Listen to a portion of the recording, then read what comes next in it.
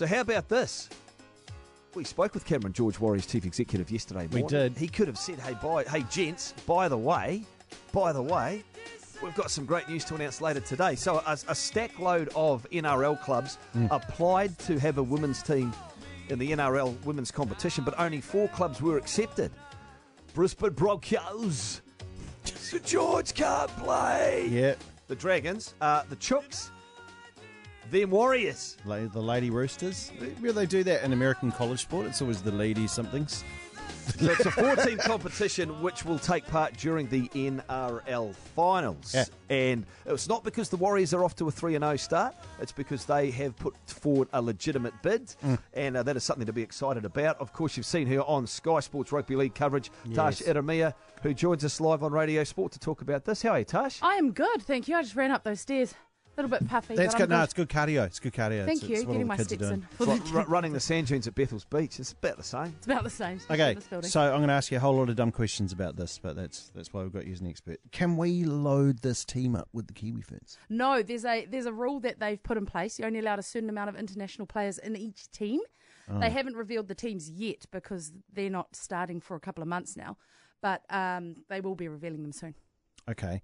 So if we're not getting the women from the Black Ferns, like what? Kiwi Ferns. Yeah, so Kiwi Ferns. So what kind of club system can we draw from, and how many teams and how many players will we have? Oh, there's so many. Or will we be bringing people over from Australia? No, I think we have enough here in New Zealand to choose from, and the game in itself for the women, for young women as well, it's grown so much. So last year, Auckland Rugby League implemented, or they brought in the under-15, under-17 girls competition, that grade. Yep. And this year it's grown so much, they're bringing in under-13s grade as well, and it's spreading around the rest of New Zealand too. Yeah, but we can't send 12-year-olds out. No, so, but we've still got ones that are going to be coming through the grades. They're growing and the game's going to be stronger. But we do have enough women to choose from in New Zealand. Yeah, like so in our suburb that Pierre and I live in, Tat Roosters. Roosters have we got a women's team? You do have a women's team. Chicks! Tat Roosters, yes, they do. They do have a women's team. They're pretty good. They started pre-season training already. All right. So they've split them up into regions. So in the Akarana region, so there's Te Atatu, Point Chev have a women's team, Marist have a women's team, and Richmond. Okay. So that's good. So we've got this poll. So as far as understood so far, is there any kind of idea? I mean, so they're playing through the finals series. Mm-hmm.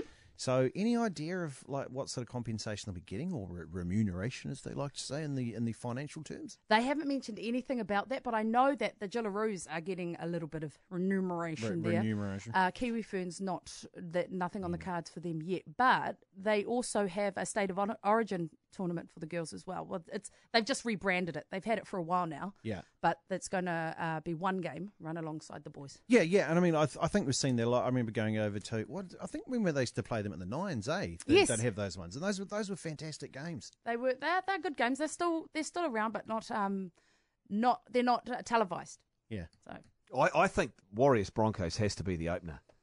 just like March 10th, 1995. Yeah, that's what we're saying. March 10. Exactly. Go get your DB bitter. Do they still sell that stuff? Oh, the DB bitter with the Rottweiler dogs. Yeah, they might do, yeah. Get Well, 'em. how about that, though? Warriors home game in the playoffs, preceded by Warriors Broncos. Nice. I think that's got a nice ring to it. Do you think there's much scope for growth here? Like, ideally, how many teams do you think the NRL would one day maybe like to have in this competition? I think they'd like to match the guys, but at the moment, 4 is a perfect amount to have. Because you want the top level rugby league there to draw people in, because of course there are a lot of naysayers out there. They're like, no, they shouldn't be playing. The women shouldn't be playing alongside the men. So I guess if they see the 4 teams that we have there and the talent that they're going to be watching on TV, they might be more inclined to go for a few more next year. You know what, Nato? The Warriors fans have been quite receptive to the other teams at the club. When you think the under-20s and the reserve grade, I mean, there's a lot of interest around not just the first grade team. So I think a lot of fans will buy into this. Yeah, because you're buying the whole club. The bit that I like about this, and I like in this recent initiative to push women's sport along with it, is that now when you've got your weekend sport that happens, you've usually, you normally got mum and dad there involved. And I've got a friend, she had nothing to do with cricket, but her son plays, and now she calls herself a cricket mum. Yes. And she's right into it, and she buys into it, but it's her buy-in that does the whole, actually, I will go down and I will spend my entire Saturday watching you do this because I'm into this now. And, I think that some people say, oh, what's the value? It's not this straight away. But this is the value right here, because now you've got buy-in from the women's side of thing as well. And this is great. This is a very good long-term goal, which means that sons and daughters, the parents, both parents now are really into league. So they go, let's usher that, and let's usher the 8-year-old into it or the 6-year-old into it. Or whatever. Not if they see videos of those giant kids running around over everyone. That doesn't have anyone lining their kids up to play. But you know what I mean? I think this is really good in all the sports around the world where this is going on. It's just a smart move, for the survival of your sport. I think so. And for rugby league itself, a few years ago, my husband played Fox Prems. My 4 kids all played league, and I played league on a Sunday. So our whole weekend was league, and the buy-in's there. Yeah, and that's it, And there's league family. There you go. Those giant kids you're talking about are her kids. Oh, that's right. Yeah, they are. Hey, thanks, Tash. Thank you. I appreciate that, Tash Iramia from Sky Sports Rugby League coverage. Of course, it is 7:43. The NRL with TNT for express deliveries. We thank you. Dragons, Roosters, Broncos, Warriors.